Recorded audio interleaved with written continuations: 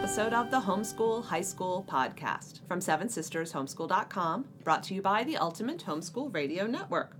I'm Sabrina, and I'm sitting here with Vicky and also Kim. And we're going to talk about homeschool high school stuff because we think it's really interesting. And if you're listening in, chances are you have some interest in homeschooling high school. Because it's the Homeschool High School podcast. So if you're here looking for recipes, you're in the wrong place. Go to our website, SevenSistersHomeschool.com, and look up Allison, and you'll find some wonderful recipes. There's a freebie section in the ebook store, and you can download holiday recipes from Seven Sisters. Yeah. So we do cook, but we're not going to talk about that today. No. So, yes. What are we going to talk about today? We're going to talk about talking about stuff. With your teens. Why we've had a hard time getting started because it's a difficult topic. It's a difficult topic. We're going to talk about talking about hard stuff even. Yes. So this might be a difficult podcast for us to get through, or it might be a difficult podcast for you to listen to, but we're setting the model there in front of all of us that having hard conversations is really, really important. So we're being authentic. We are. And please don't hit like stop and don't stop listening, because that's another thing we're going to role model. Is it might be tempted sometimes to do that with your kids, but it's really important not to. Right. Okay, so we're going to talk about discussions that parents need to have with their teens. And just to be really clear right from the outset of what you can expect in this episode, we are not going to tell you what you should tell your teens about all of these hard topics, because these are hard topics that we're going to touch on. And if you know those answers, please write us at SevenSistersHomeschool.com. You know, actually, I'm not even sure that I want people to. No, I don't. No, I'm kidding. No, everybody. I monitor the inbox at info@, and that might be a little overwhelming because for me. There's not one right way to have these conversations. That's right. There really isn't. That's right, but there are a couple of wrong ways to respond to topics that make us uncomfortable. And we're going to try to help you avoid those, I was going to say poor responses. I want a better word than that. Ineffective. What you want to be building, if you're a parent, you want to be building good, healthy growth in your kid.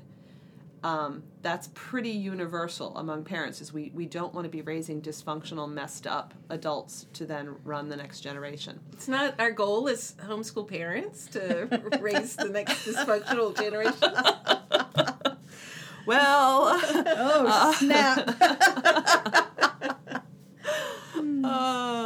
But we do sometimes as homeschool parents have the illusion that by homeschooling, our kids are never going to hit stressors or existential crises because they are in this safe and loving kind of controlled environment. Right. Yep. And so they're not going to run into really hard things.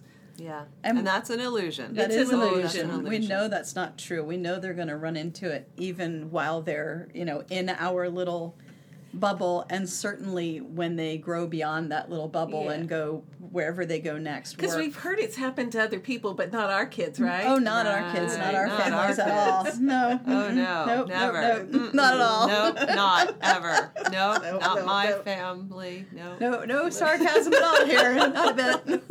Wow. Yeah, we live in a broken world last time I checked. Yep. And I'm pretty sure that's why we need Jesus. And so if God says this is a world in need of a redeemer, then there must be broken things here, and our kids are going to have to deal with that brokenness. And so they're encountering things in most cases before we realize they are. Oh, yeah. And I'm not talking about whether or not you have television in your house or whether you have the internet. I'm just talking about the world is really broken, y'all. And our kids need, especially when they are teenagers, to know in the core of their being, to know that they can talk to us about the brokenness in the world. And we are typically brokenhearted by the brokenness in the world. And quite honestly, sometimes we're freaked out by certain pieces of the brokenness in the world. We all have hot buttons, things that just make us go, oh. Absolutely. And if it comes up on the news or it comes up in our community, we just cringe. And that's real, and that's authentic, and it's okay that our kids know what our particular hot button issues are. However, we need to be creating an environment in which they can still talk and ask questions and seek wisdom in dealing with the broken places in the world, even if some of those things push our buttons. Absolutely. So we're going to talk about what some of those hot topics are, and we're going to talk about ways to manage our own emotions and responses, and ways to create a healthy space for our teens when they encounter broken stuff. So what kind of stuff are we talking about? Well, we're talking about family brokenness. We're talking about divorce. We're talking about domestic violence. We're talking about sexual abuse. We're talking about identity issues, crisis of faith. Death, loss, yes. We're talking about gender identity confusion. We're talking about homosexuality. We're talking about substances, alcohol abuse, drug abuse, depression, suicide. anxiety, suicide, right. What else is on our list here of things that we mentioned are just unpleasant and really hard? Toxic friendships, and toxic relationships, and controllers and abusers and manipulators and bullies. Or self-esteem and identity, body image kinds of things. I mean, our kids, we've been in the homeschool and in the Christian community for a long time. Yeah. And we've seen all of these things in good Christian kids who are in environments that are safe and loving, in most cases. But it is a broken world, and things come across their path. So when things come up and they're experiencing, or know someone who's experiencing, they need to talk about it. I think it's important to sort of set this up by acknowledging from the very beginning with our kids that we are all broken. If they feel like we think we personally are perfect, they're not going to be so comfortable coming to us with something that's broken in them or something that's broken in someone else that they know and love. But if they know that we acknowledge that every one of us, we're all sinners, and yet God loves each of us, and we all need Jesus. That's the other big thing that I've thrown out on a few podcasts, and to, in front of our kids, need Jesus and not feel like we have all the answers, because a lot of times they won't come to us. They're not coming to us for answers. Right. They're coming to us for the conversation. Right. And to be able to share it or talk out loud about it or whatever. Yeah. So one thing that's really important is to have the relationship of talking and listening. So, by the time kids are hitting puberty, they have to know they can come and have a conversation with mom, and that mom stops what she's doing and listens, and then doesn't tell her a better way to do, or a better way to think, and will accept them right where they are, what they're interested in. Now, that doesn't count with math tests, but or cleaning your room. Right. Yeah, but just, I had this idea about yada yada, and you don't sit down and say, that is the dumbest idea, or this is really a better idea, but just to give them space to brainstorm with, so that you've created that talking and listening environment. Yeah, tell me more about that, or what? Yeah. That's really interesting. Yeah, just those kinds of phrases all along. And the silence, right? The counsel or silence, we fill it, right? Yeah. So one of the best things, if you've got a kid who's not really good at the talking and you think they're holding too many things in, put them in a car and go for a drive. Oh my, yes. They'll talk about things in a car that they won't talk anywhere else about. So true. And sometimes they'll talk about things over a meal just between the two of you. There's something about eating and drinking together that breaks down some of those barriers too. Yeah. And the adolescent years, it really is a valuable time. Even though they're individuating, they're wanting to have friends and think their own thoughts, they still value that parent time one-on-one. And if you can make that happen, that sets the foundation so that when the tough stuff comes, and some tough something is going to come, then they already have the place they can go to first. Absolutely. One thing that is startling to some the more traditional, more conservative homeschool parents that I've talked to, they are often startled at the things that their kid has had exposure to when they thought that they knew all of their kids' friends very, very well. Mm-hmm. And it's the whole 6 degrees of Kevin Bacon thing, you know? It may not be that anyone in their immediate circle of friends is dealing with an eating disorder or self-harm, but they know someone who is. They have a cousin or they have a something and they mention it. And suddenly there's this whole wow. And I have had teenagers over the years tell me, I don't think my mom knows about this. Mm-hmm. Yes. And they're afraid to bring it up because they feel like they're going to disillusion mom. If mom doesn't know about cutting, I don't want to be the one to tell her. Oh, yeah. Because then she's going to be freaked out and worried that I'm cutting or my friends are cutting. And so maybe I just shouldn't tell her. Mm-hmm. And that puts in motion this whole thing that's not going to be healthy for anybody. Yeah. Yeah.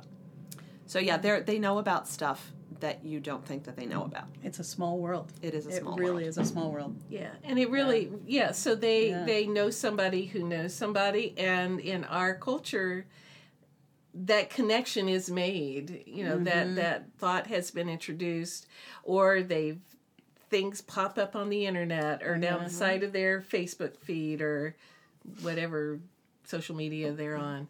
And so or they're at the store and there are just TVs on in stores everywhere. So even for families who don't watch TV in their home, they're walking through the Walmart to buy milk and they walk past the electronics section and there's a news report on that's talking about Kardashian, blah, blah, blah, whatever, you know, is going on. So there's so much more awareness than we want there to be in some cases. All right. So, our kid has had some times of a drive in the car with mom or a meal with mom or dad or that one-on-one space. We've been trying to cultivate that. And now something comes up and it pushes our personal buttons. You know, for me, certain things, certain topics, I would just kind of roll with and be like, yeah, you know, and let's talk about it. And other ones, inside I'm dying because it pushes all of my personal fear buttons, you know? Right. Human trafficking pushes every one of my personal fear buttons. Wow. Yeah. And my kid says, Mom, I heard about such and such, and there's this truck stop out on route such and such, and I heard that people were arrested there, and I thought that happened in big cities. I didn't realize that. And suddenly I'm having to talk about it. So what do I do to manage my own response so that we can have this conversation and I don't put my fear baggage on my kid? Ooh. Somebody answer my question. That is that is that's such, I was creating space. That's such a powerful question. You know, think about our own growing up. You know, what kinds of things did we hear? And that fear is a powerful thing, and it does translate, and we don't want to. It's okay to share a certain level of, wow, this is really bad. This really affects me. This is one of those things that I do feel more powerfully without it becoming that fear that is paralyzing. I think that's the thing, the paralyzing, that kind of thing. I think it's important to a certain degree to acknowledge our own feelings with our kids. And again, it's going to vary by their age, their sensitivity level, what the topic is, that sort of thing. I think if we kind of come across as not robotic, but, you know, kind of impervious, like neutral, like they may as well talk to the wall, that's not valuable either, because I think they need to feel like we're engaged to a certain degree. Well, okay, it's a balance. Dicey, yes. Yeah. So when a young person comes to you and they have a question or a big feeling or something they're worried about or they're concerned about a friend, the first thing you want to do is make them the focus of the conversation. So you have to do two things at once. One is monitor what you're feeling and say that these are my feelings and own them, but that's your stuff. And as much as you can, give them your eye contact and your focused attention and your unconditional acceptance. So with your conscious brain, you say, this is what's going on, and there's place for my stuff later. And maybe in that conversation later on, you can say, for me, that's a hot button topic, but I'm here with you right now. But the first thing you want to do is make them the focus of attention and kind of compartmentalize your own stuff. So that takes some practice, and you might need some practice, but what I'm hearing too is it's in the mom wheelhouse. Oh, yeah. I could never, ever have gone to school to be a nurse. I just can't do the nurse thing. No. Can't. But every time that one of my kids was throwing up or had fallen down and was bleeding all over the place or whatever, I was so focused on, okay, you need me right now. I need to take care of this, and I will deal with my own nausea or whatever later. Absolutely, that's and a so good it's illustration. really the same thing, and it's in the mom wiring. But often we don't realize that, and we get kind of blindsided with it when they're adolescent or beyond, and we're not prepared to deal with it in a mom way, which is, like you're saying, deal with the kid. So if they just have questions, I hear one of my friends is bisexual. Mm-hmm. So, what do I do with that? And how do I... Then you let them talk things through, and you hold your judgments back because you want to keep the doors open and the conversation going, because the strength of a family is in their unconditional love, not in their, okay, now this is what you have to do. Amen. Say that again. That's a t-shirt. Really. The strength that is of the family best is t-shirt where? ever. In unconditional love. Yes. So that when there are things that are struggles, that's not interrupting the love a family has. Mm-hmm. So, and that's real important if there's an internal struggle with the kid. Like unfortunately, as a counselor, I sometimes I have parents bring teenagers to me, and they're Christian families, and they're really, really upset because their teen is being depressed and anxious. Like, you're not supposed to do that. You're not supposed to have any care. You're supposed to cast your cares on the Lord. Mm-hmm. And, they did because the teen asked. They brought him in. But part of what we have to do for the family is to say, okay, well, the Bible does say cast your cares on the Lord, but sometimes part of the casting the cares is going to counseling and doing the process of the casting. And so to be non-judgmental about the process that the teen needs to learn is, be willing to listen, learn, and then also non-judgmentally provide support. Amen. Mm-hmm. Amen. Yeah, and recognize that there's a difference between a kid asking, what does the Bible say about such and such, versus, and what do I do with my friend who? Mm-hmm.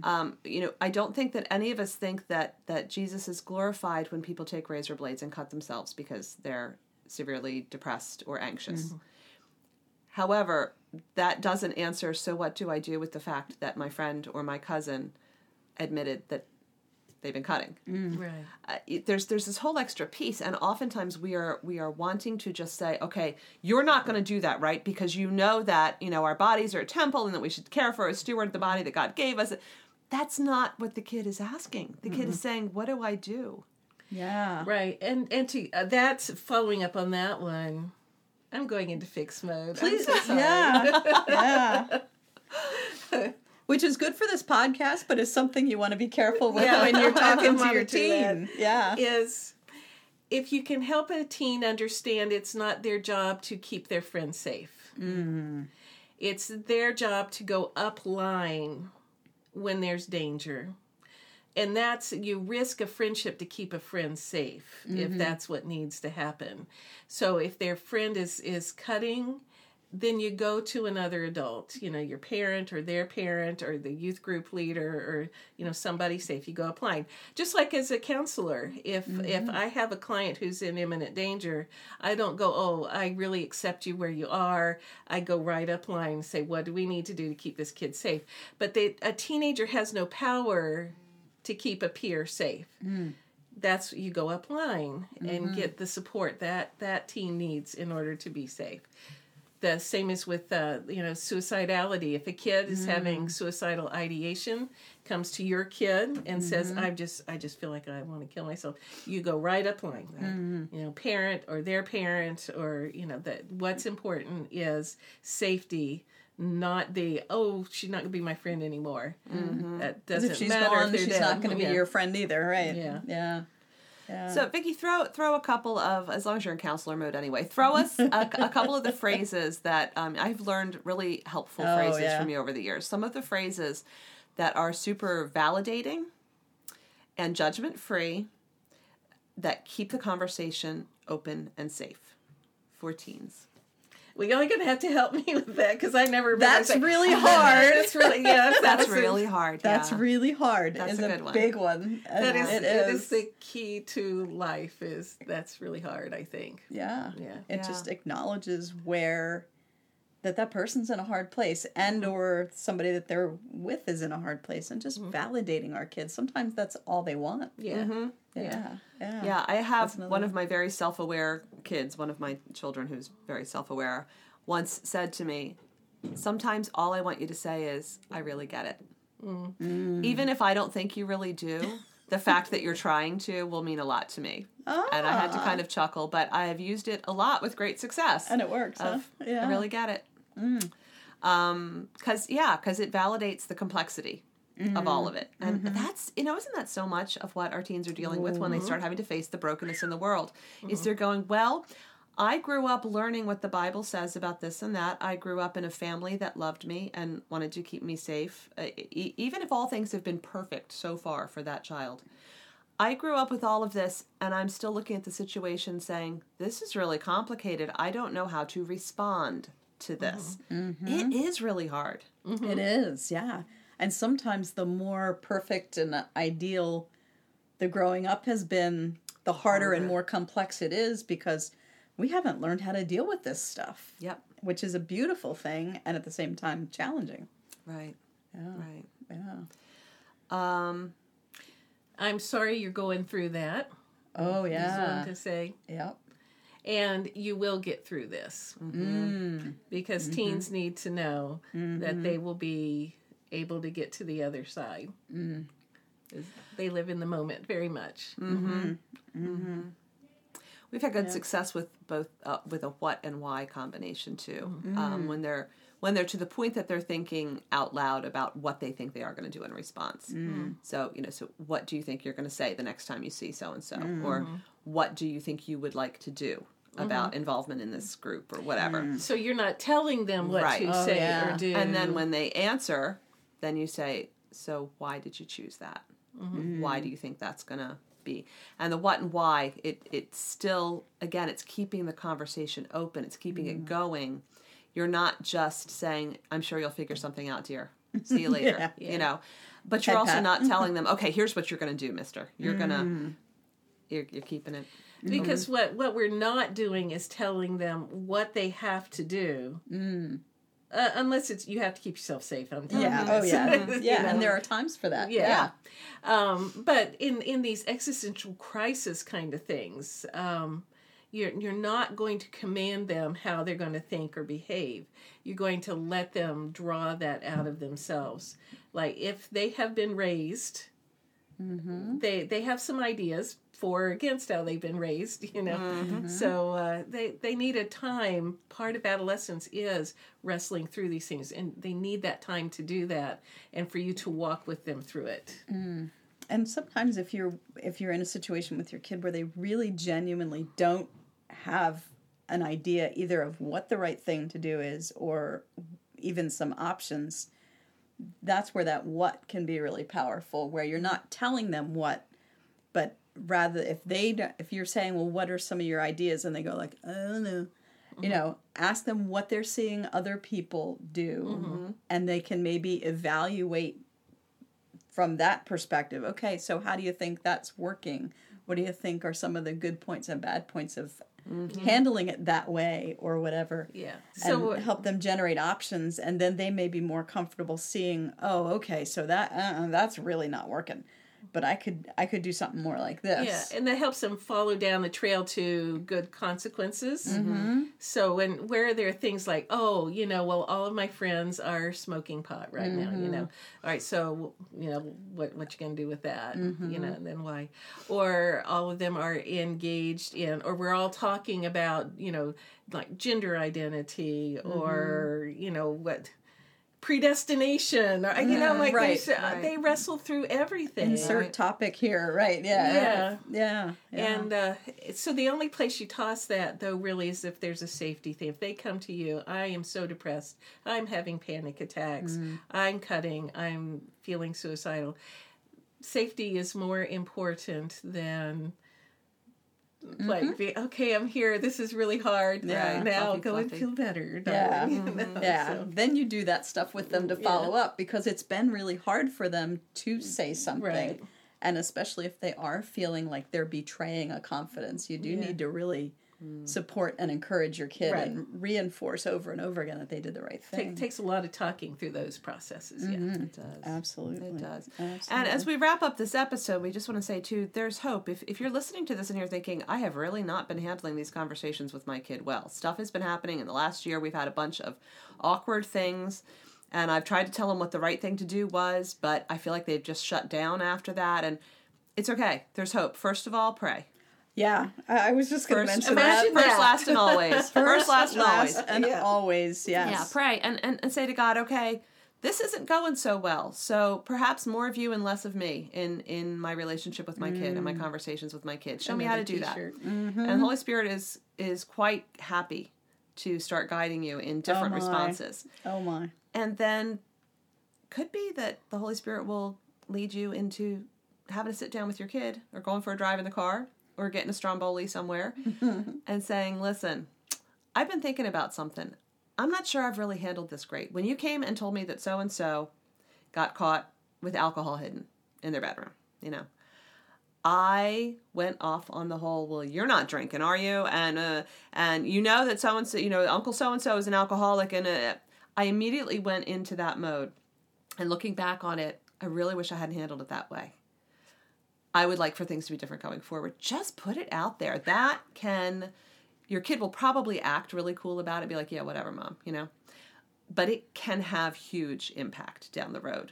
Mm-hmm. It can really make them go, maybe I do want to stay in communication with my parents. Maybe I don't think that they're dumber than dirt, and I'm just going to go look to other people for wisdom. A repentant, humble, what is that, broken, contrite spirit thing? Mm-hmm. That could go a long way. Mm-hmm. Fruit of the Spirit. Yeah, absolutely. So God is in the redemption business. That's what He does. And even the conversations that we've had that have created brokenness in our relationship with our teens can be redeemed when we go to God with them, and we can build good conversations in the future. Mm-hmm. So yeah, be encouraged and be open and keep talking, because our kids are worth it. And keep listening. Mm-hmm. Yes. And keep loving. All right. There you go. There we go. That's another t-shirt, I guess. Keep loving. I want a t-shirt that says that. Yeah. Keep loving. That's good. All right. That's a perfect thing to end on. Keep loving, friends. Thank you for joining us. This has been the Homeschool High School Podcast from SevenSistersHomeschool.com, brought to you by the Ultimate Homeschool Radio Network.